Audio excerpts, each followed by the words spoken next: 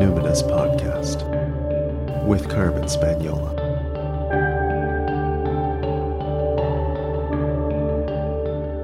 Hi there, and welcome to the Numinous Podcast, where we have interesting conversations with everyday folks about the mystery of life. I'm your host, Carmen Spaniola, joining you from the lands of the Lekwungen-speaking peoples, the Songhees and the Esquimalt First Nations, commonly known as Victoria, BC, Canada. And my friends, it's a huge day on the Numinous Podcast.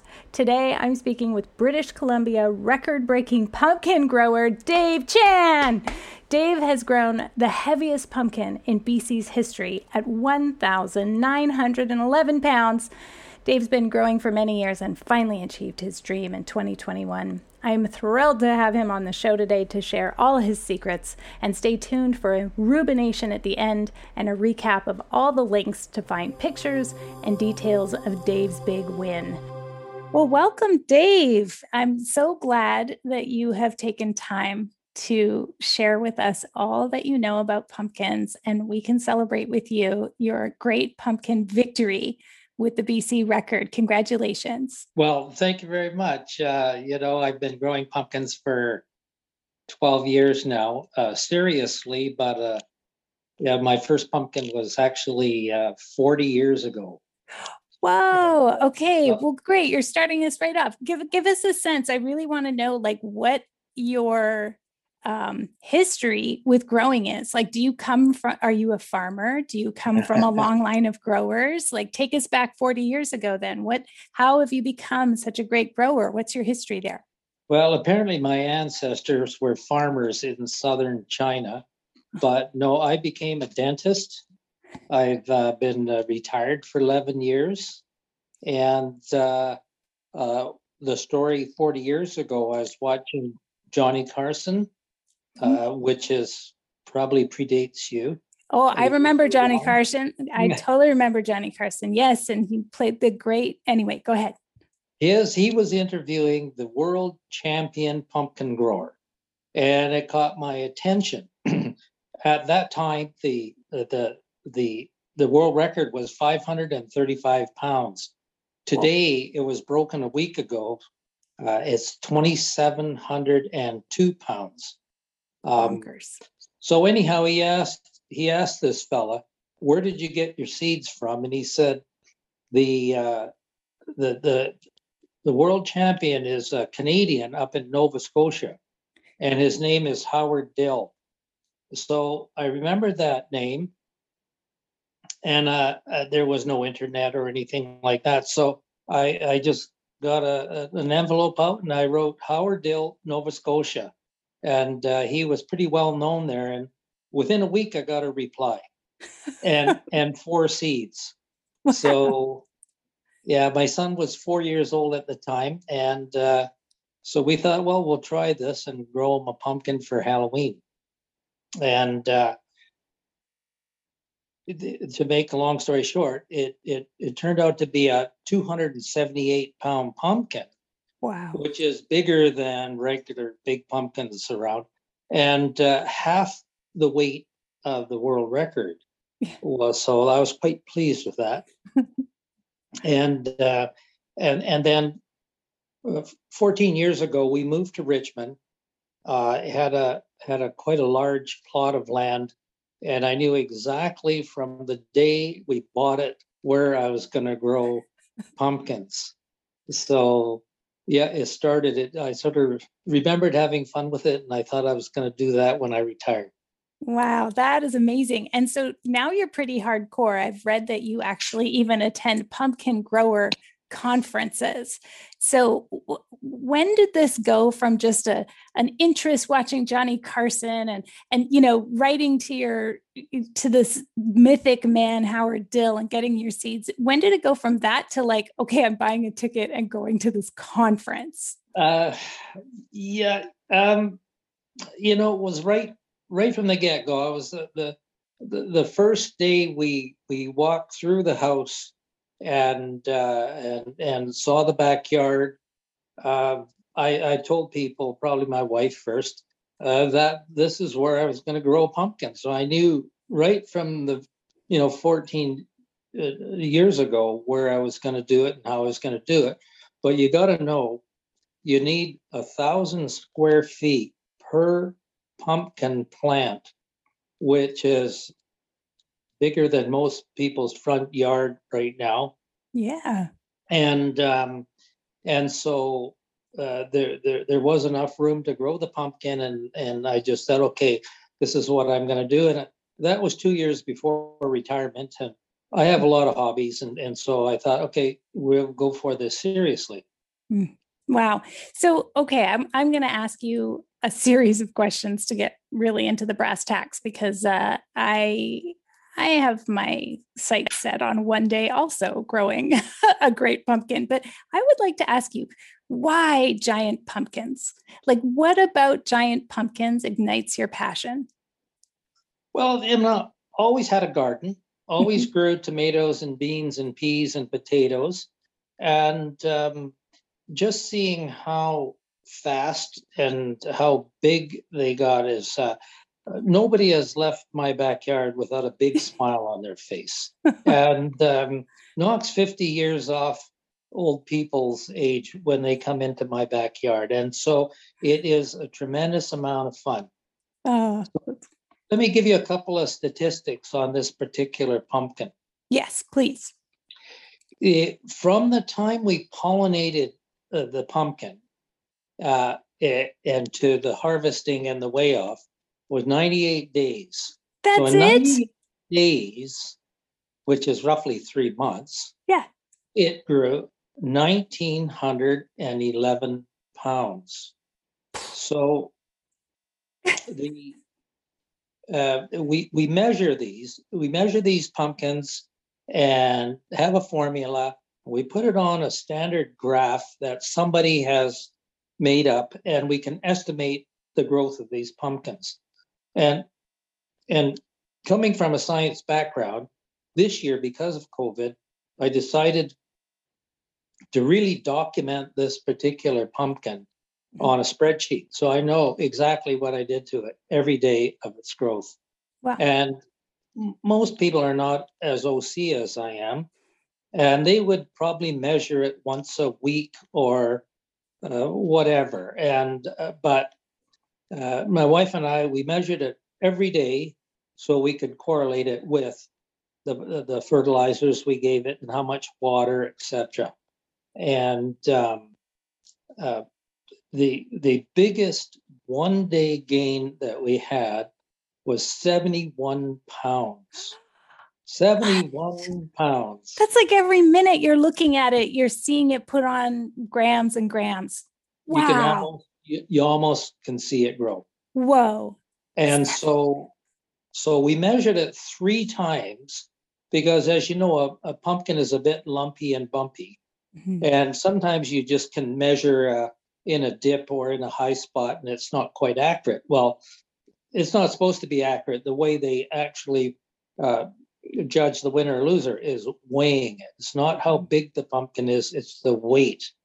So this is just a guesstimate, but like I said, we measured it 3 times because we couldn't believe. Quite often you'll get 50 pounds a day. Wow. And you can run that for 2 weeks. So 50 pounds for 14 days, that's 700 pounds. That is possible, quite possible. Or some of these really bigger than mine, they could run 60 pounds a day for a couple of weeks. And that's right at that peak growth time. Okay. Well, my peak was that 71 pound day.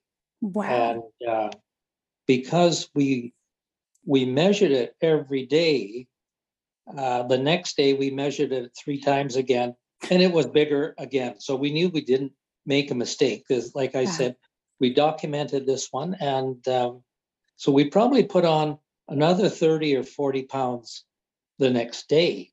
That is amazing. When you think about a 2-day, well, I know it was a 2-day total of 100 pounds. Well, that's sort of like 6% of the whole weight of the pumpkin. Yeah, that's like right before your eyes. Wow. Yes, yeah. Wow. And so the one that you grew, the seeds for this, are these also a Howard Dill is that also known as Atlantic Giant, or are those two different varieties? Howard Dill did a lot of experimentation himself, and I'm not sure if he created that name or somebody else gave it to him, but if I'm not wrong, he actually patented his seed because it was a cross between probably just a regular field pumpkin and whatever he could grow. Mm. And so all the pumpkins for all the whole world and all the way offs are just generally named Atlantic Giants. Okay. And so that's what you grew. Yes. Yes. Okay. Well, that's what I have outside right now, and it's only 116 pounds. But now I feel like I feel inadequate. But I want to know exactly the details here. So is it? It can't be direct sow. Is it transplant? Are you planting inside? When do you do that? Yes. We these seeds are about an inch long. The coating of the seed is not like your regular pumpkin seed. If you bit into it, you'd probably break your teeth. You have to file the edges to make the seed coat thinner, and you'd soak it in some water for about 6 hours. Okay. And that would soften it a little bit. And the way a lot of pumpkin growers do it, they'll take 2 or 3 paper towels, soak it in water, fold it into maybe 4 or 8, and in the middle there you would insert your pumpkin seeds, place it in a Ziploc bag, and in my case, we have a heated bathroom floor, so I just put it on the bathroom floor. Other people will put it on top of their hot water tank, and again, other people would make germination boxes with a light bulb in it, but just to get it up to around 80 degrees to help it germinate. Okay. That I always start. What month are you doing this, Dave? Sorry? What did you say? April what? April 19th. April 19th. Why is that a magic day? Up until this year, it was a magic day because you didn't want the pumpkin plant to be too big in the pot before you transplanted it into this cold soil. But this year, we even tried to start some hydroponically, which was very successful, and those ones were started at the end of February. Oh wow! But as far as I know, nobody has blogged about starting them and growing them hydroponically. And anyhow, we tried this just because we're trying everything, trying to be scientific, see what would happen. And the hydroponically started pumpkin grew to be 1,339 pounds. Goodness. And so it was substantial, no record or anything, but it was, and it didn't die. Transplanting into soil was fine. And you just got to know that these pumpkins are very hard to kill. They're a little bit like weeds, and they want to grow. So you just do your thing and let them do it. Okay, so let's talk about location. So to grow a gigantic pumpkin like this, when are you transplanting out? What is the soil temperature you're wanting? You've said we need 1,000 square feet for all the foliage, but like how many daylight hours do we need? Should we put them on a platform when they get to a certain weight so that we can lift them on a pallet or something? Like how do we decide where it's going to go and when we should put it in the ground? Okay, so as I said, the plant likes 1,000 square feet. So my pumpkin patch is 2,000 square feet. Wow. And I can grow 2 plants. And so from April 19th to May 5th, May 5th was the day that I placed them into the soil. But before doing that, as you mentioned, soil temperature. So we built, a week before that, we built a cloche, just a temporary greenhouse that was 8 feet by 10 feet with a light bulb in it. We built that over the soil and allowed the sun to warm up the soil a little bit. Okay. But again, this year, my motto is why do less when I can do more? So I built a bigger cloche over the little cloche. It was 14 feet by 20 feet. Now that bit of insulation really made a difference. So I've never done that before, and I will do that from now on, moving forward.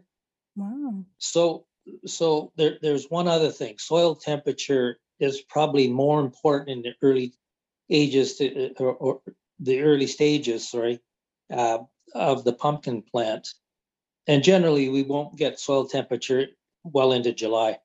So now we're really able to force that plant to start growing because it's happy with the soil temperature. Mm-hmm. Now, about what temperature are we going for?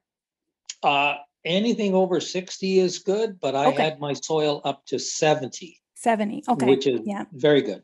Mm-hmm. And on top of the double cloches, we have soil heating cables. So they're used in construction in cold weather, where you take a wire and you wrap it around a pipe to prevent the water from freezing.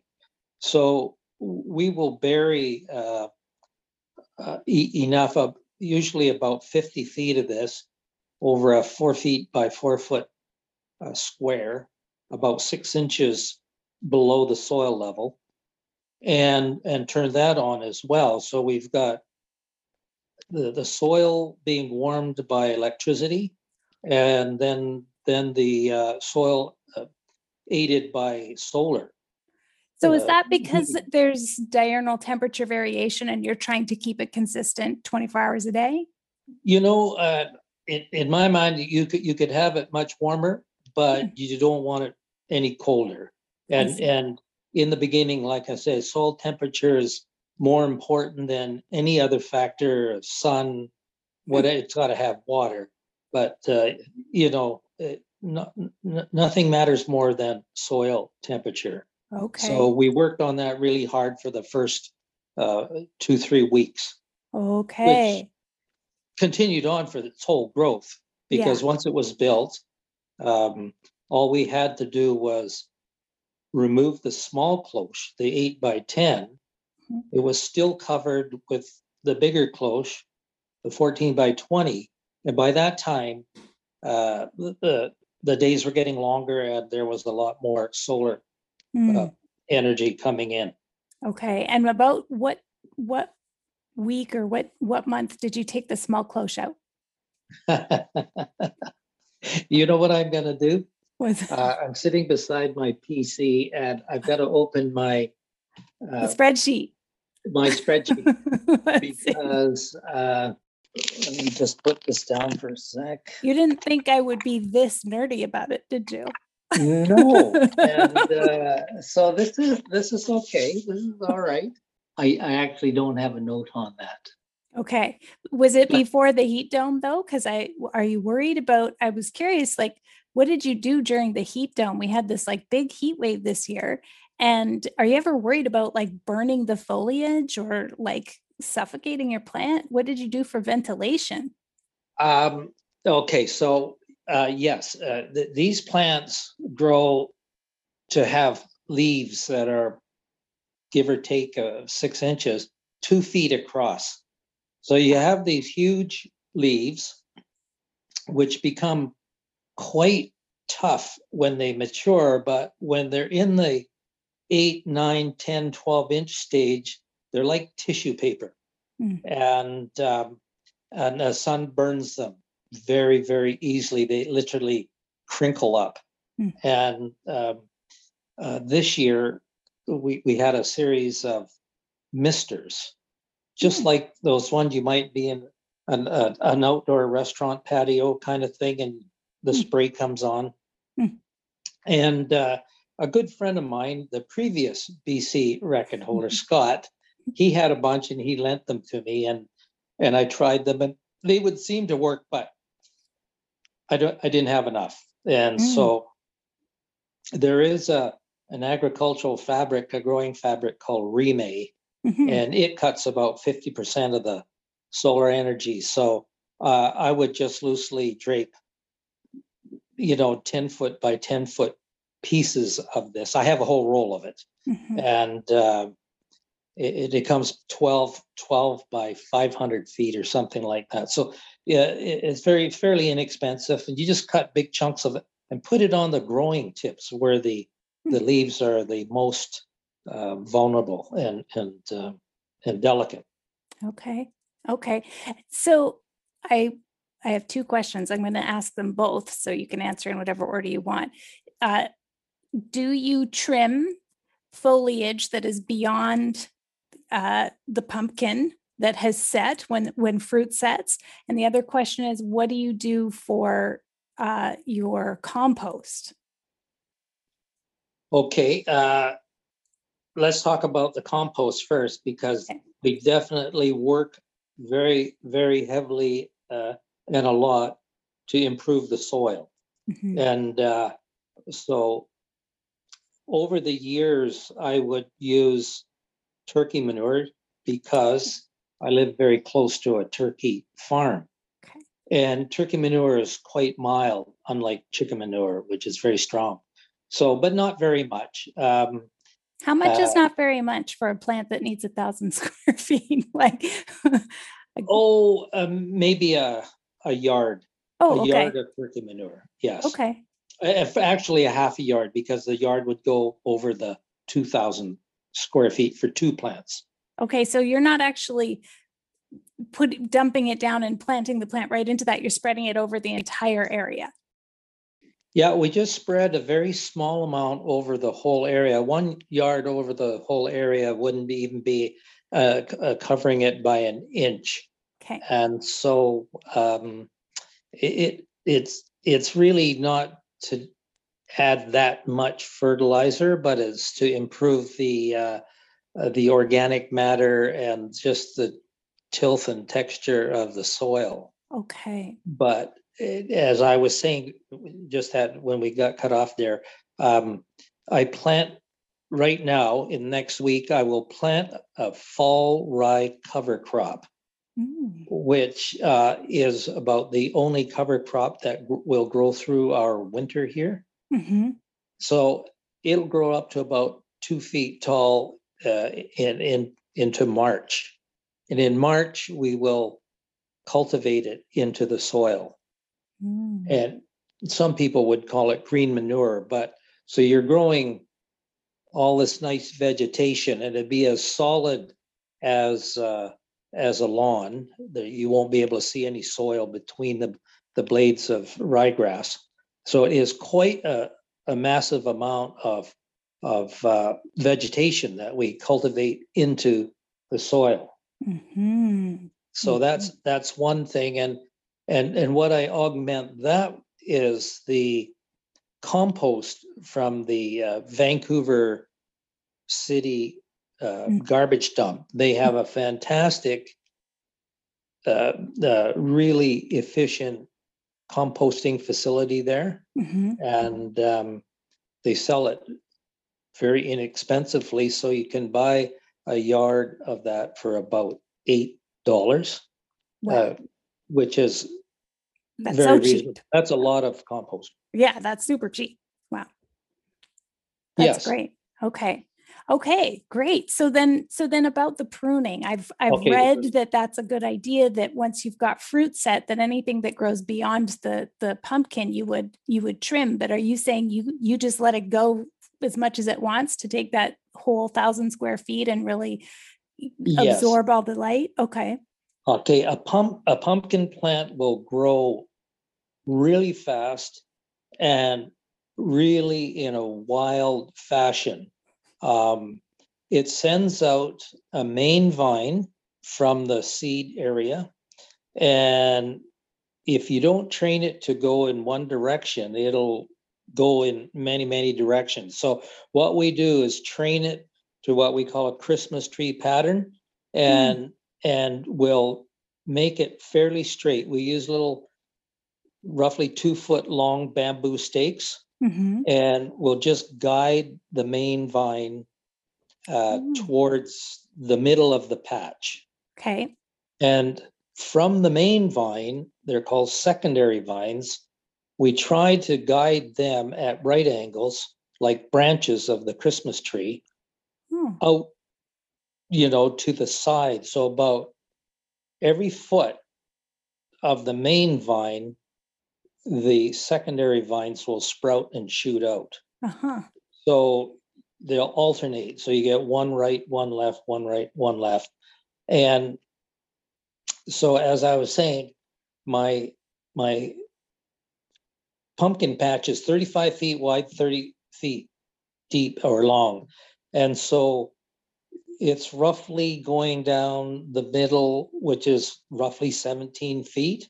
And we'll allow that secondary vine to continue on and grow to the edge of the pumpkin plant or pumpkin patch. And then we'll cut it off. It's called terminating.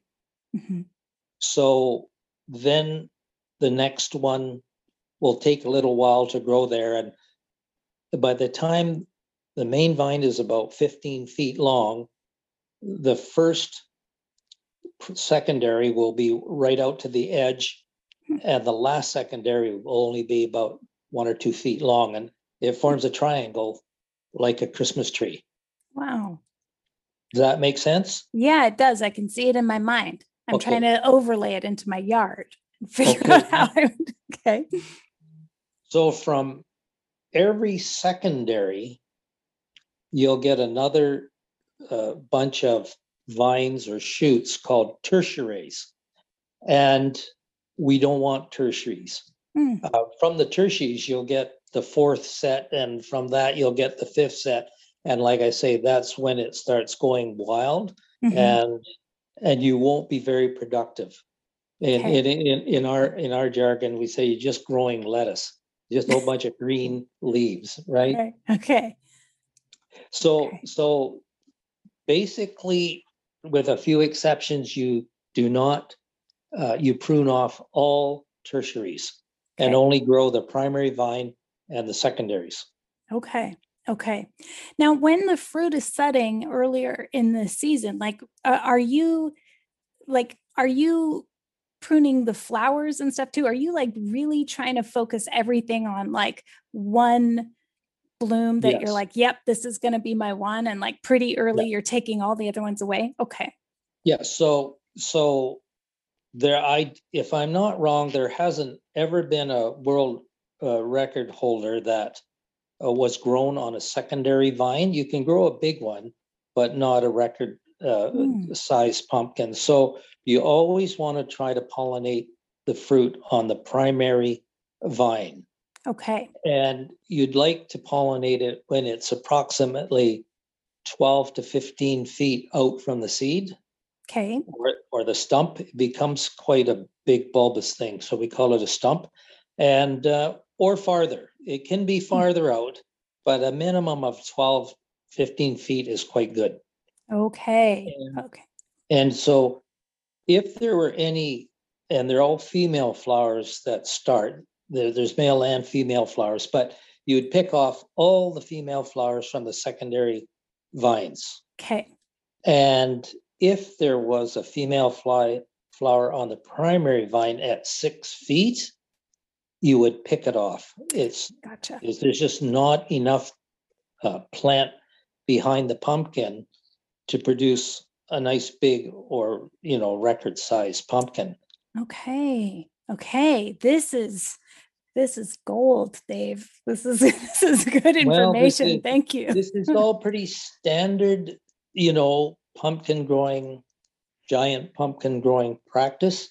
But, these things grow so fast that you would like to actually prune something every day. Now, you don't have to spend all day on it, but you could, you spend maybe 15 or 30 minutes every day just making sure you're guiding the secondary and the primary vines with these little bamboo sticks. Um, if the plant is pretty big, I mean, you might need 50 or 60 sticks to do this, but it's very regimented. Yeah. Yeah. I So, mean, there are a lot of blogs that'll tell you how to do this and even YouTube videos, but you're describing it in such a meticulous way that is really appealing. I'm like seeing it in my mind. Yeah, this is really good. Can you tell me about your irrigation regime? Can I tell you a little bit about what you need to do with these vines as they're growing out? Yes, okay, please. So a pumpkin plant, and I don't know the real name for it or anything, but will send out extra roots from every leaf junction on the vine, whether it's the primary vine or the secondary vine. And so as you're guiding these along, a root will develop and grow downwards into the soil and create another set of roots. So if you had 1,000 leaves, you would have 1,000 sets of roots. And so that's the whole secret of actually growing the large pumpkin. And what they found, probably only 10 years ago, it could have been longer than that, but as a general practice, about 10 years ago, they found that if you put enough soil on top of the vine and buried the vine, you would get a second set of roots coming off of it.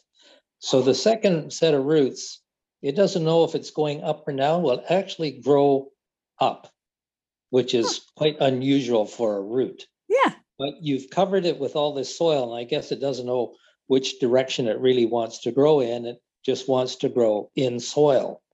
So when it runs out of soil, it can kind of sense this. It actually does a 180 and it turns back down into the soil. So now you've got 2 sets of roots per leaf. Wow. And if you had 1,000 leaves, you'd have 2,000 roots. And so and just going back a little bit, people used to always buried their vines, but they didn't bury them as much. Now they're burying them a little bit deeper.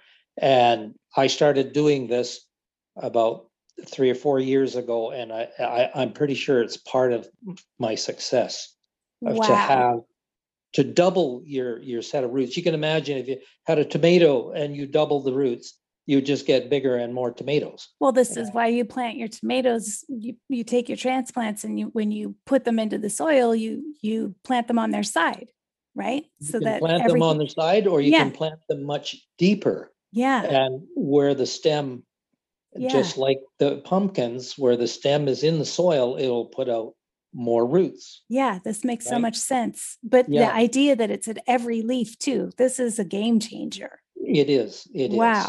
Wow. Thank you. So the other thing, while I'm thinking of it, because we're still talking about the vines and everything. So the main vine is where you want the pumpkin, the chosen one to grow, and like about 12 to 15 feet out. And some people do start terminating the main vine as it goes straight into the pumpkin. I try to keep it growing. So you have to put quite a sharp bend in it. We just call them S bends. Okay. Because the vine can't grow through the pumpkin. You have to bend it out of the way of the potentially big pumpkin that's going to be, at the end. And for instance, my pumpkin this big one was 67 inches wide. So you would have to plan for this S bend to be at least going sideways at least 4 feet to keep it out of the way of the potential pumpkin. You always got to think ahead a little bit. Yeah. Yeah, that makes so much sense. So we know that the plant before the pumpkin is probably the main contributor, and the plant past the pumpkin is a secondary contributor of all overall weight. So Okay. I was a little bit worried because my pumpkin set at about 14, 15 feet, which is good for a nice big pumpkin, but I would have liked to have been a little bit farther out. Hmm. So you make do with what you have. Every year is different. Mm-hmm. And my main vine continued to grow past the pumpkin. And so I actually measured it today because I've documented everything. So I had roughly 14, 15 feet of main vine before the pumpkin. And it turned out I had 35 feet of vine past the pumpkin. Ooh. So I'm thinking differently now. I'm thinking that 35 feet of vine post pumpkin, if you want, Yeah. was very significant. Yeah. Yeah. Wow. I mean, it all becomes significant when you break records, right? Everything is important. That's right. That's right. It's like we have to watch the game replay, right? We're like, okay, Exactly. how did we Exactly. succeed? Where could we be better? Yes. Exactly. So, okay, so now we've taken care of all the vines, and by this time, the 1,000 square feet of soil patch is covered, Mm-hmm. and you're just feeding. And I think the last question you were asking me is irrigation. Yes. So irrigation is a whole science in itself. And excuse me, I just take a drink of water. Sure. Um, so the best irrigation that most pumpkin growers have settled into is called drip irrigation. Mm-hmm. And there's two kinds of drip hoses. One is a literal hose with a little hole called a dripper every foot of that hose. And the drip tape is just a little softer, it's flatter, but it also has a little hole called a dripper every foot of that tape. So if you can imagine, I've got 1,000 square feet. I started at one side and I go to the other side, and then 1 foot from that, I lay another hose or drip tape. Okay. And being 30 feet deep, I've got 30 drip tapes. Okay. So That is a being one, significant amount of coverage. when you think about it, there's one dripper per square foot of Yeah. soil. Mm-hmm. So there's 1,000 little drippers feeding the soil, and that's significant because you're really watering the soil evenly. Mm-hmm. And Okay. let's say you got more water on the right side than the left side. Well, I'm sure the vines would feed the pumpkin differently, and you would get maybe a really abnormal shape on the right side. Mm-hmm. And that's just sort of general science. It's not, Mm-hmm. a given that that's going to happen. Mm-hmm. But this pumpkin that I grew is very round, very beautiful in shape, and Mm-hmm. It I is. got to think that the watering was significant to keep it that way. And every leaf picked up enough water, every vine, every root to feed the pumpkin quite evenly. And so what is the amount that you like? We use drip tape in our, so how long do you have it on for every day? And do you do it throughout, like at different times of day? How are you Yes. irrigating? So when the pumpkin plant is in sort of full bloom, has covered the patch, we have timers, and my particular timer has, how often, which is 4, 6 hours, 8 hours intervals. So I set mine at 4-hour intervals for 10 minutes. So every 4 hours, it gets 10 minutes of water dripping through the drip tape. Does that change depending on how hot it is that day? Like, would you, in the heat dome this summer, were you like, oh, I got to do something? Yeah, yes and no. I might, just the feeling. I mean, the end test for how wet the soil is. You can buy real fancy moisture meters and everything, but I get a shovel and I dig a hole. Yeah. And I can see how much soil is wet or how wet it is just from feeling it. Yeah. And checking it. Okay. But if it's during the dome, which is exceedingly warm, I might give it an extra 10 minutes or something. Not a heck of a lot, but I see. Every 4 hours, 10 minutes every 4 hours through 1,000 drippers is 200 gallons. Yeah. So the plant is getting, each plant is getting 200 gallons per day per plant. Wow. Wow. So, and like, you got to think that like you have to be so consistent, because if you're putting on 50 pounds in a day, then you wouldn't want to have a couple days where it's like, oh, big growth spurt, and then your water tapers off. Like, so it sounds like you have to like keep it super consistent for those 96 days. Well, it's like people, right? I mean, you're going to get dehydrated or you get overhydrated, right? Or whatever, depending on how much you're going to drink.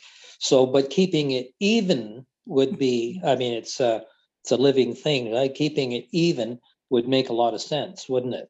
Yeah. Yeah. So there's probably no world record breakers where there's just a fellow with a hose for an hour a day kind of thing. Exactly. Okay. No, nobody has ever grown a world record that way. Right. So, yes. So I have a set of, I have 2 taps in my main pumpkin patch for 2 plants, and I have 2 different timers and 2 different sets of drip tape, so that I can, if I wanted to, custom the watering or the feeding, because now I use the drip tapes for feeding.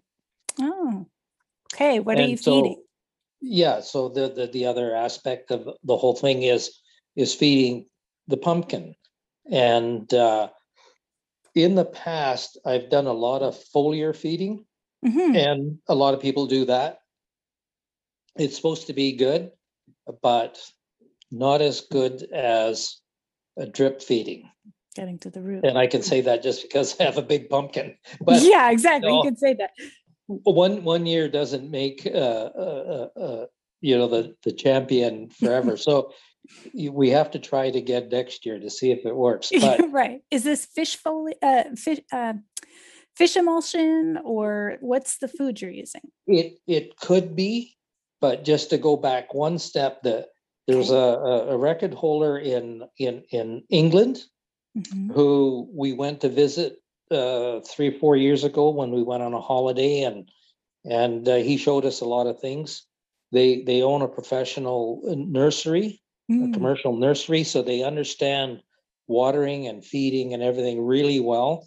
And I decided to adopt his kind of method, because there's many different methods, and if you adopt too many different methods, you're never going to get, in my mind, a real solid method of what you want to do. Well, and also England seems like a climate comparable to where we are. So probably if he can grow champion pumpkins in England, then, But they're nursery men, and you've got to understand that they grow at 100% inside the greenhouse. Right. So they control it. And gotcha. They are very, very, very successful nurserymen. So they have about 6,000 square feet of computer-controlled greenhouse for 6 1,000 square foot patch. Wow. For their 6 pumpkins. Wow. And it has shade cloth that is computerized to come on and off when it gets too hot. It has automatic watering, It's a controlled by smart home for their computers. pumpkins. Yes. And I'm telling this story because they usually are 1, 2, 3, 4, 5 in the world. They were 0 this year. Oh. Disease got into their patch. Things blew up, melted, fried. Every conceivable problem was happened in their greenhouse, and they had nothing basically. Wow. So details are important. Even though they took care of their details, you can have a disastrous year, right? So about the food, that's kind of neat. Their model was to not foliar feed, which I think is a bit revolutionary. So I didn't foliar feed at all. Usually I'll foliar something every 2 or 3 days throughout the season. And their whole premise was not to get the leaves wet. They felt that the leaves would stay healthier if they didn't get wet. So the only time they ever got wet was when I sprayed a fungicide on them. And that's about the only way you can apply a fungicide. And this year, aphids attack pumpkins every year and viciously. And so we have to use an insecticide. But I discovered that insecticides can be delivered through the drip system. They're taken up by the roots, and the water and everything gets into the leaves. And when they bite the leaves, they die. Okay, because normally with aphids, of course, the people say, "Oh, just hit them off with your hose," but you don't want to get your foliage wet, especially if most people are going to try to grow a pumpkin, and it's probably going to be field grown. It's not going to be a record breaker, but then you have powdery mildew issues, and so you don't have that problem, I guess, in your greenhouse. Well, yes. In fact, I have a really heavy problem of powdery mildew in my whole garden. Oh, you do? Okay. Yes. And I don't know why. Some people have less, some people have more. Must be something in the soil or the surrounding area or whatever the microclimate might be. So for the pumpkins, there is no holds barred on the fungicide. And I applied 7 applications of fungicide to control the powdery mildew, which is pretty serious. That is. It's like 1 maybe or 2 or 3 times a season, maybe.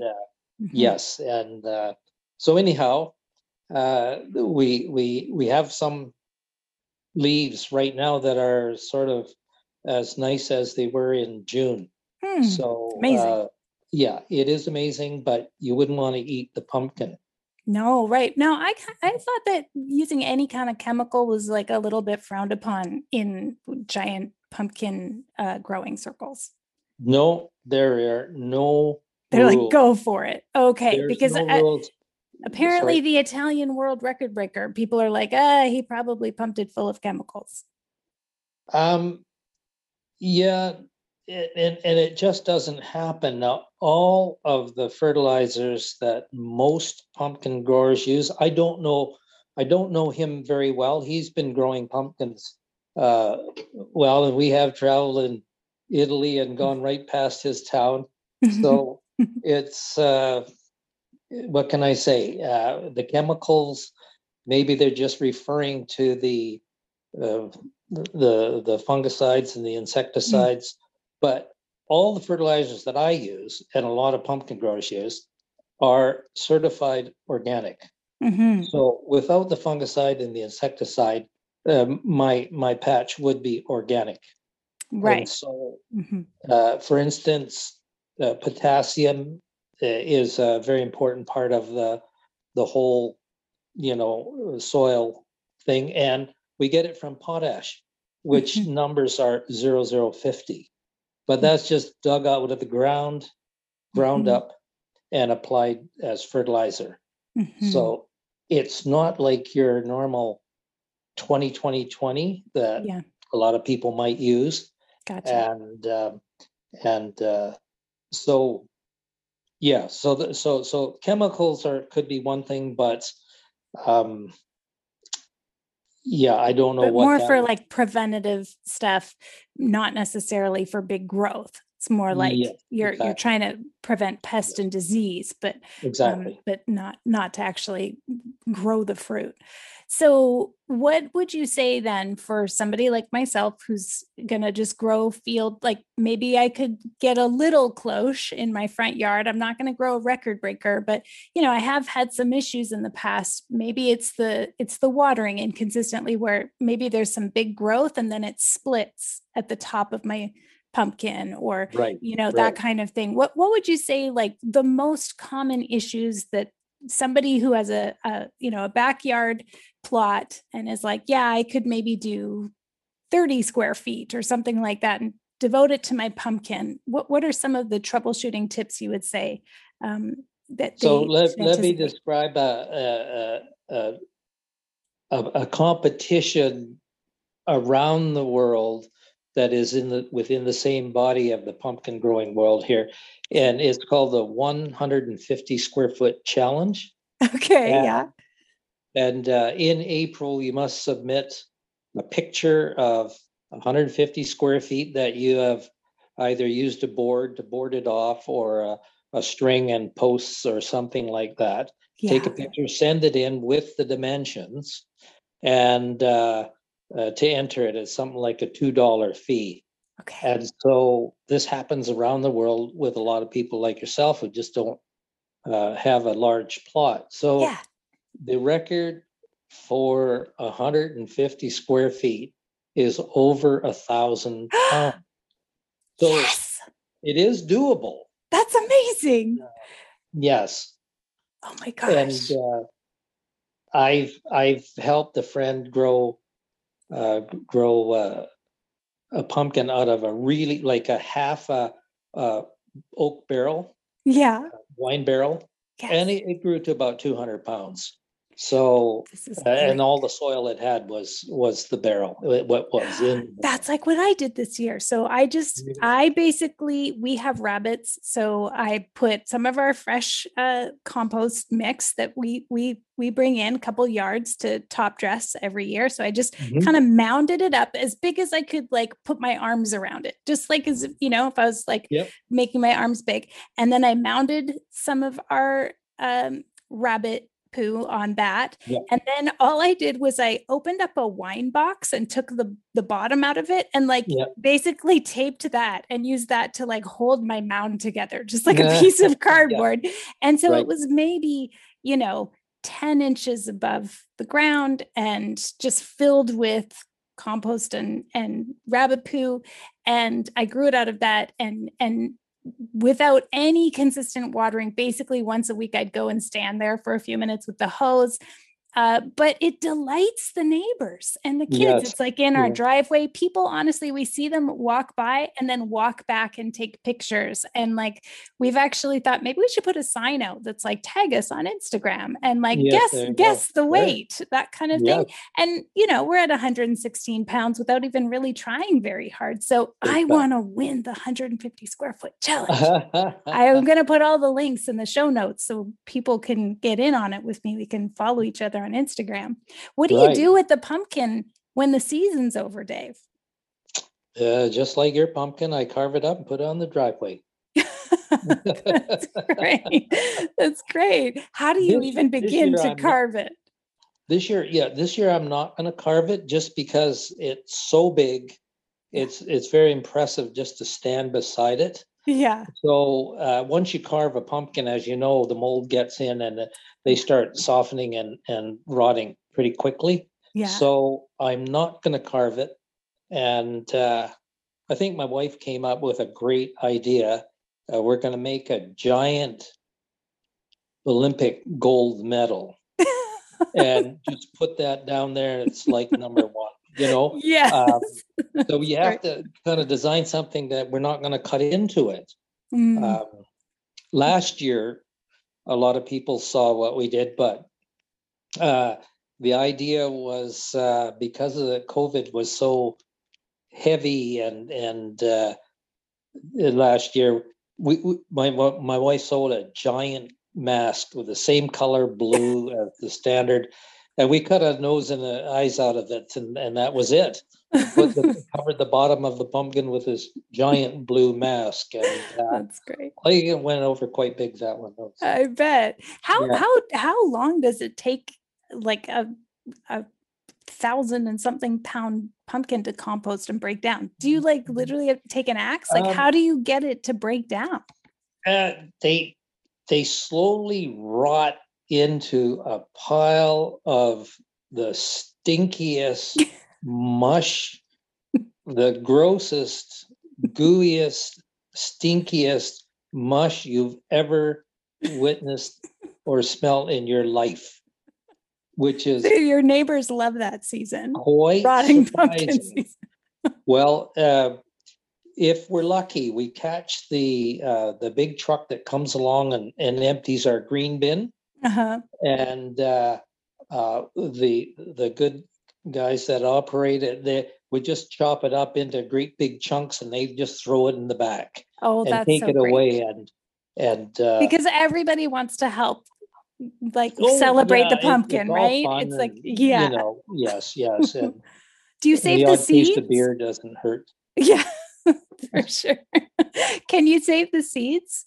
Yes, we save the seeds from most good pumpkins, and I grew 3 pumpkins this year, and 2 of them were from my previous personal best, which was 1,379. Wow. And they went on to be 1,339 and 1,036, 56. Sorry, 1,056. And I set out to try to do this, but within the pumpkin organization, if you grow 3 pumpkins over 4,000 pounds, and my 3 were 4,326, you get this beautiful sort of football bomber jacket. Ooh. That they give you. It's called the grower's jacket, and not very many people have them. It's just one of the accolades that they give you. So yeah, that's exciting. And then your girl can wear it when you guys go for a cruise. She can wear your jacket. Just to give you an idea of some more numbers, with the big pumpkin, the 1,911 pound, it's only 48 pounds shy of the Canadian record. And the back east, you get a lot more warmer weather. Like right now, we have relatives in Ontario and Nova Scotia, so they're getting 20-degree weather now, and it's much better for growing pumpkins. And as you know, today it was quite cold here, so the pumpkin would basically stop. So they get an extra 2, 3, 4 weeks of better, warmer weather than we do. So anyhow, there's another fellow in Nova Scotia. He's the number 1 guy at about 1,958 pounds or something like that. Wow. And so mine is the second largest pumpkin in Canada, which is amazing, mind-boggling. Amazing. And you're making the western part of Canada proud with there this, because you don't hear a lot about it out here. Bring it out west. That's right. Yeah. And so now the sort of my last most important thing that I did this year is to truly become scientific. I did a lot of soil tests or soil analysis. Yes. And you can take a soil sample. There is a large company, a fertilizer company, that has a lab in Abbotsford. They're called TerraLink. And they will analyze. You need about 1.5 cups of soil, not much. And you put it in a Ziploc bag, and somehow you deliver it there or mail it to them. And they send you back an analysis that has 15 different parameters on it. So every macronutrient, like the NPK, nitrogen, phosphate, and potassium, and then all the micronutrients, which are like iron or boron and manganese and all the stuff that most gardeners don't even think about. Mm-hmm. And so if anybody wanted to get started, it would be a wise idea to get a soil test. Mm-hmm. And then they would add what they need to and not just pile on a bunch of rabbit poo. Right. Yes. Yes. You It's see, you true. can, yeah, and there are a lot of people, which I consider myself one of them, we're called morons. And moron growers put more on, right? Okay. And so you think, well, it's growing, yeah, just give it more fertilizer. Right. I did 7 soil analysis this year. And so when the pumpkin was growing really well, I did every 2 weeks. So considering this pumpkin is only 98 days old, uh, every 2 weeks would give me an idea of what I needed and what was being used up. And strangely enough, I used the least amount of fertilizer I ever have for any other pumpkin I've grown. Really? Okay. But see, yes, you've just proven that theory, right? We do soil testing here for our garden, and Okay. the kind of guideline is like, I think I read this somewhere. It's like, really, your soil is only as good as your worst deficiency. So you can keep throwing stuff on, but if you're deficient in this other area and you don't do anything about that, that's going to be your weak link. So Exactly. I can see how actually it does save you quite a bit in the end if you keep throwing stuff at it, but it's not actually effective. Then well, that proves that theory. Well, as I said, one win doesn't make an expert, I guess is what I'm trying to say. But I've already contacted the fella in Michigan who I've got to know now, and he's got some more of the same seed that I use to grow this pumpkin. Okay. And so he's going to send me some seeds, and I'm going to try to do the exact same thing, basically off my spreadsheet. And scientific method. And I will use some of the seeds from my current winter, the 1911. Okay. Yes. Okay, so you could compare. Yeah, that will be the two the plants that I'll grow next year. Amazing. And his the starter was the 2118 pounds and Michigan state record. Wow. Yeah. Wow. Yeah. Well, I'm very keen to follow your progress, and this is exciting. So you've touched on this a little bit already, Dave, but I'd just love to hear your closing thoughts. How does growing gargantuan gourds help you cope with the weight of the world? I'm a pretty happy guy. It makes me happier. And nobody has ever left my backyard without a smile. Mm-hmm. So I think, and they say gardening is a very, very good mental, thing to do, great for your, disposition and everything. And I'm a firm believer in that. We garden our whole property is flowers or whatever. My wife does all that.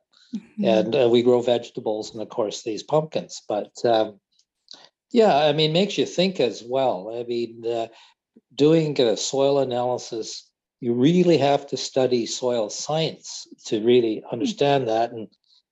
And most days I try to watch a YouTube and learn something, whether it's about my other hobby is cars or pumpkins or whatever. And it's an amazing tool, YouTube. Mm-hmm. So I use it a lot, and I've learned a lot of my pumpkin growing techniques from YouTube. So it sounds like you've also met a lot of like really cool, passionate people too. If you reach out, I've met and or talked to many world record holders. and they're all very interesting and all very helpful. Yeah, for sure. You get to meet very interesting people, and they're from all walks of life, and sort of have the same interests as you have. But we'll share seeds. I've only bought one seed, and it actually was a dud, didn't grow anything. But the rest of the seeds I've procured just from chatting with people, and the side story on this pumpkin is really kind of neat, because my wife and I went to Las Vegas for the World Pumpkin Convention just before COVID, so 2 years ago. Mm-hmm. And I saw a friend who was standing with his friend, and I walked up to say hi. And this guy, we chatted a little bit, and he said, "Hey, would you like a couple of seeds?" And I said, "Sure." I didn't know who he was or what the seeds were, but and it turned out to be this record pumpkin. Wow. And so after we started email and chatting over the time after the convention, he told me that he was an emergency room worker in the New York General Hospital, and right in the middle where they had thousands of people die, and he was working his butt off there, and it was just a very terrible time. Mm-hmm. And so as I was emailing, I said, "Okay, I'm gonna grow your seed in honor of all the work you're doing in the hospital." And so there it is. We got a real winner for him. And so I was gonna change the name of the pumpkin to Karma, just because it just all happened, right? Yeah. Oh, you're Yeah. choking me up, Dave. That's so sweet. Yeah. Anyhow, it was it just, and we've been chatting on the email, and he's a much better and seasoned grower than I am, and he's given me some tips, and so that's any hobby is like this. You meet lots of nice people. Mm-hmm. He helped me do a couple of different things that I normally wouldn't do, and the results kind of showed it, didn't it? Wow. Well, Dave, thank you for being so open to this. You got an email a few hours ago from me, and now you've spent all this time. You've been so generous. You've been an excellent mentor. I can't wait to make you proud next year. I'll definitely keep in touch and send you pictures, but I am going to get into that 150 square foot challenge and follow all your tips. I'll be re-listening to this again and again. Thanks so much for coming on the show, Dave. I appreciate all your wisdom. If I could give one more tip, it's the World Pumpkin Organization is got all its information on a site called Big Pumpkins, one word, bigpumpkins.com. Bigpumpkins.com. We'll put that Very in the simple. Show notes, and we'll put it. I have my diary. A lot of pumpkin growers will blog a diary on that. I have my diary on there, and the whole sequence of events of growing this record pumpkin. Sweet. And tons of information on growing, because they have a message board. You can find past history on the record pumpkins. Everything is amazing on that site. This is great. I'm so excited. I can't wait. Like I said, I'll put it in the show notes along with other things. I'll also put pictures of your big win day so people can see the pumpkin that we've been talking about. Yeah, thanks so much, Dave. This has been fantastic. You're welcome. People don't talk a lot about this aspect of aging, that sooner or later you're going to feel the urge to grow a giant pumpkin. But I'll tell you, I've felt it creeping in, feeling it at a bone deep level for a couple of years now. And now that I've adopted Dave as my personal trainer, I'm going to do it. But here to weigh in on the topic is a beloved friend of the show and my husband, Ruben Anderson. Welcome back to the show, Ruben. I am just unspeakably delighted to be here, Carmen. You know who else is unspeakably delighted? Are the listeners, particularly listeners who are women of a certain age, who have always enjoyed the Ruben Anderson experience and let me know about it. Whenever I'm like, sometimes I have my husband on, they're like, oh, I love the Rubenations. I'm like, yeah, I know. They let me know. So what came up for you as you were listening to my teacher, Dave, Ruben?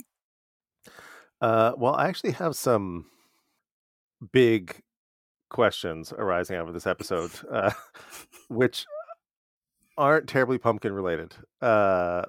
But before that, I wish, if there's one thing that I could wish for this episode, it's that the Rubenation would actually go before the airing of the episode, because I want to draw your listeners' attention to your vocalizations throughout this entire recording. So I first noticed it when Dave describes the rooting, how you root the secondary branches, and you like it. Erotic is the only way to describe it, really. The way you gasped in delight is it's quite noticeable. And then when he started talking about soil testing, you were like, yes. So listeners are now going to have to go back and listen to the whole thing again, just to, or maybe you could just offer a secondary download of just your audio track, so that people could just appreciate all They of could that. play it whenever they're doing their own household chores, for instance. I could be like, Yeah. oh, yes. Yeah, I think that'd be very popular. Mm-hmm. What else came up for you? Well, there's the big question, which I'm going to save to the end. But something that I noticed is that Dave talked about his wife as in a sort of ambiguous way, I would say, and it made me immediately suspicious that actually Dave's wife is the champion pumpkin grower, and he's sort of just the public front man. Why would you suspect that? Isn't there always a strong, powerful woman behind every great man? Yeah, I understand the logic, but what was the tell? Well, that he would just be like, my wife does, or like his wife was clearly a major part of this operation. Well, I'll tell you, I also followed up in writing with some more questions for Dave. So, for instance, one of them, he answered nearly every question I gave him except for one, which was, how much does it cost to grow a record-breaking pumpkin? And he said, only his wife knows. Right. Yeah. Yeah. Though he did offer that the range is $0 to $10,000. Yes. I feel that stood fairly out to confident me. he's he's on the upper end. It makes sense to me that it takes a team, man. It takes teamwork to make the dream work. So it makes sense to me that there's probably a silent partner involved here. So I have two kind of big questions, and I don't know which one to ask. Are you saying this specifically big questions because it's the giant pumpkin episode, or are they actually really big? Are you dropping little puns here? No, I'm not saying that. No, I mean the existential questions of life is what I mean. Like they're the big, the big questions of why are we here? What is the meaning of life and pumpkins? How do you grow a giant pumpkin? Yeah. I have been hoping that at some point we could turn up the reverb so I could say massive pumpkins. I'll try in post-production to do that. See if you can crank that in there. So I guess I'll start with the why are you so intoxicated by growing giant pumpkins, Carmen? Well, thank you for asking, Ruben. I didn't expect this.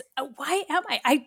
I honestly do just think this must be a thing that just happens when you get older. I'm older than you, and it's not happened to me. I don't. Well, then people who feel it know what I mean. It makes me want to grit my teeth. I'm so excited about it. They're so big. And okay, I'll tell you what. So we have our pumpkin that we grew this year, which actually isn't even as big in like mass as the one that I grew last year, but it's more noticeable because it's a white pumpkin. Last year I only got to giant green stage, but it's a giant kind of creamy white pumpkin. And you know how it is. You have your tomatoes in the front yard. And so people all summer are walking by going, wow, look at this yard. And because our front window is like right there. We can like look out at people looking at our garden. And Mm-hmm. I love the families and the people just walking by who will stop in their tracks and go, look at that pumpkin. And then like sometimes they walk past it and then they walk back to it and then they're taking pictures. And I like, it really does just make me happy. Like when Dave was like, it just Mm-hmm. makes me happy. I was like, I totally know the feeling, man.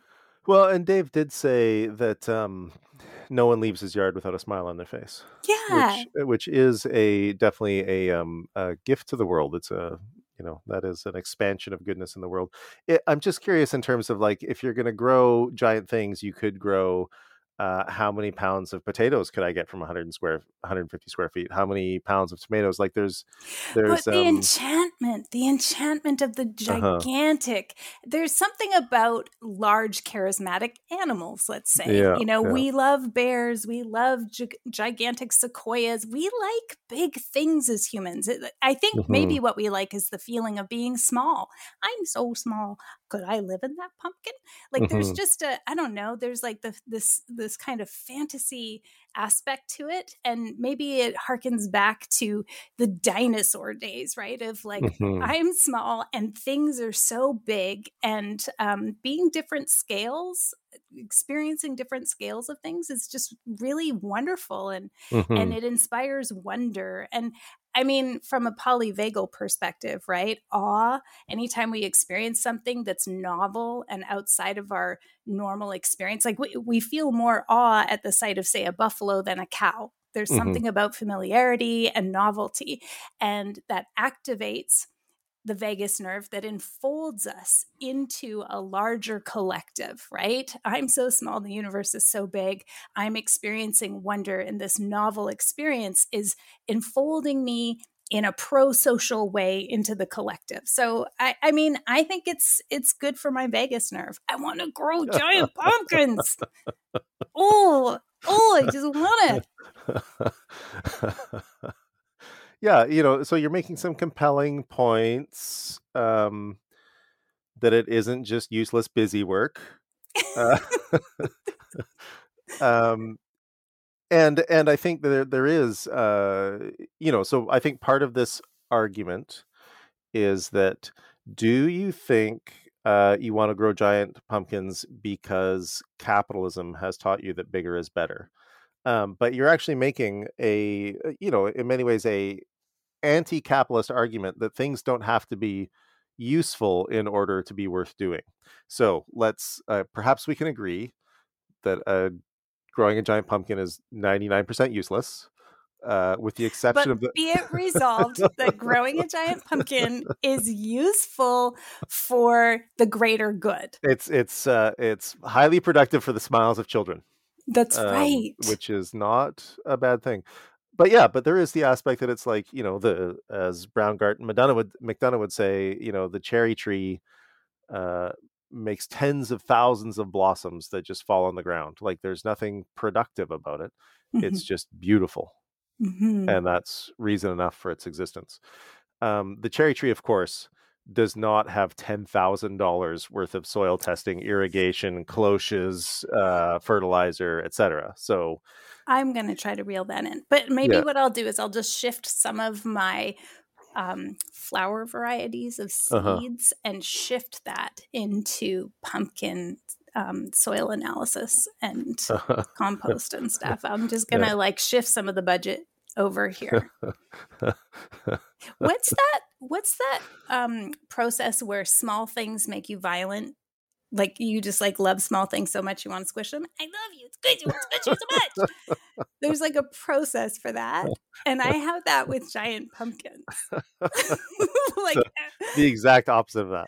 well, it's like it scrunches me up. I just want to do it, and I'm so excited by them, and it's I just I so I once read a haiku that was from the perspective of a dog, and it's Hmm. like, dig under fence. Why? Because it's there. Because it's there. Because it's there. I think that matches the haiku. And that's like me with, grow giant pumpkin. Why? Because it's there. Because it's there. Yeah. Yeah. Well, I maybe you can start, like, I guess I have a hard time imagining you getting up at 6:30 in the morning to open up the cloche over your giant pumpkin. So maybe there's like maybe you can start another competition category of like wild pumpkins or something. Wild and free. Yeah, I'm Yeah. super excited. I think the 150 square foot thing is actually awesome. And as you know, I wish that we had the phone book Olympics. I think that it's ridiculous that the Tour de France racers don't all ride on the exact same bicycle. Can you Like, explain the phone book Olympics for people who don't sit around our dinner table and know don't that? I mean, they, it is what it sounds like, but just should they not just come sit around at a dinner table? they should. So the phone book Olympics, I think the Olympics is stupid because, of course, if you train anybody for 16 years, you're going to get substantially good at something. But I think the Olympics should be that you just open the phone book. You have a literal giant phone book of everyone in your country. You open it up, and it's like shot put. Open the phone book at random and stab your finger at a name, and that person is doing the shot put. And then it's like, you know, 4x100 relay. Open the phone book, stab your finger at 4 names in the phone book. So you just pick people at random from your country, and that would actually give you a much better sense of how generally physically fit and capable your country is. Yeah. And also I think would have more exhilarating highs and terrifying lows when some little string bean shows up for the shot put, or Well, and so yes, the 150 square foot. I'm doing it. I'm so excited about it. It's stock car racing of giant pumpkin growing, which I think is awesome. It's going to be in the front yard where we have done it, but I'm going to do better with spreading out the compost. When I think back to all the mistakes I made,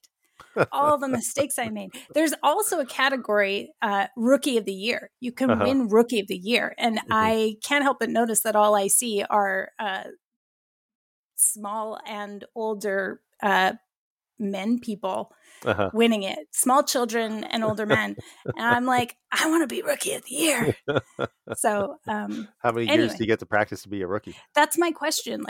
What do we mean here? So I'm going for it. Well, thanks so much for your thoughts, Ruben. Anything in summation? No, I think we covered it over. I like that we managed to wonder if this is in fact capitalism at the root of it, even in the giant pumpkin episode. And of course, we get to dwell on the joys of the smile of a small child. That's true. And thank you for supporting my passion. Your wild dreams right. of giant gourds. Yes. Well, and to get inspired to see pictures of Dave's giant pumpkin, because I know you're dying to see it. This is so frustrating. I mean, we're radio, it's theater of the mind, but really you want to see the giant pumpkin, and including how they got it winched up and traveling through the air onto the truck. You can go to giantpumpkinsbc.com, and special thanks to them for hooking me up and making the introduction to Dave, by the way. I do want to just share a small thing. Dave did the most terrifying thing that any boomer aged person can do to every generation that comes after them. And that is, he responded to my email with "call me" and a phone number. I was like, what? I basically shriveled.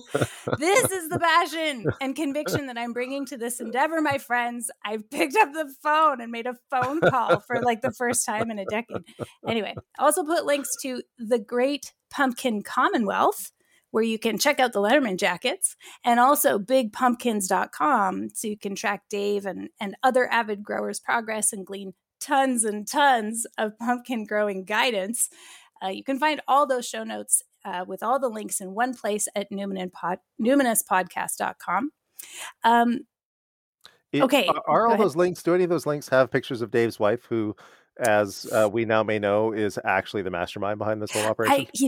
I don't think I saw very many woman people in those photos. We got to change that. Yes, you should definitely fight for equality in the giant pumpkin field. It's probably, I actually have seen couples with their matching jackets on who enter as a team, which I think is only fair. Yeah. Okay, so listener shout out for folks following along on Instagram. Occasionally I post about who is not listening to the show, specifically in America. I recently shared that every state in America regularly showers this show with downloads and love, with one notable holdout, which is North Dakota. But recently, two wonderful individuals in North Dakota have listened to the show, and I just think that's super sweet. I wish you guys should just be pals. Anyway, we're friends now. Say hi on Instagram and let me know who you are. You can follow me there, or you can go to my website and learn more about how to access like all of my offerings for one low monthly membership. So the Numinous Network is where I'm cross-pollinating all my work in the areas of attachment, polyvagal theory, somatics, mysticism, everything else. So you get all my courses, plus like 15 to 20 live calls a month. So all my workshops, they're all bundled together as one price. And just for clarity, giant pumpkins are free. This content about giant pumpkins, which is actually quite, I think, riveting, is for free. This is my public service. I just want to also clarify, no, you can't just sign up for one workshop separately because it's a bundle. Like it's a bundle for one price. I don't actually understand why you would even want to do that. So put it this way. The monthly price is less than half my hourly rate. It's less than what a workshop would cost. So you get the workshop plus all of these other things in a bundle. Anyway, so here's the upcoming workshops. October 31st, Witches New Year, Halloween, Samhain. We're making witches ladders. Super fun. November 21st, 10 steps to trauma-sensitive trance work. December 31st through January 1st, it's Yuletide Folk Fest, which was formerly known as the Yuletide Stocking Stuffer. So it's 12 days of ritual observances, beginning with a winter solstice workshop to herald the season. So all these things are included, plus the other like 15 live calls a month. Anyway, you'll find all the details at CarmenSpaniola.com. CarmenSpagnola. Until next time, take care. Carmen, I have a question. What? Is for that witches ladders, yeah, are you going to be teaching anything about knots? Okay, this is a plant. This is what they call in the show. He's planted this. So I was actually going to just share my screen. Since you're not going to be there, Ruben, I'm going to share the animatedknots.com little video of how to do the constrictor knot, which is the best knot for witches ladders, approved by Ruben Anderson. Well, I'm relieved to hear that this workshop will have suitable knot content. It would be negligent not to include it. Not to include it. Okay. Till next time. Take care.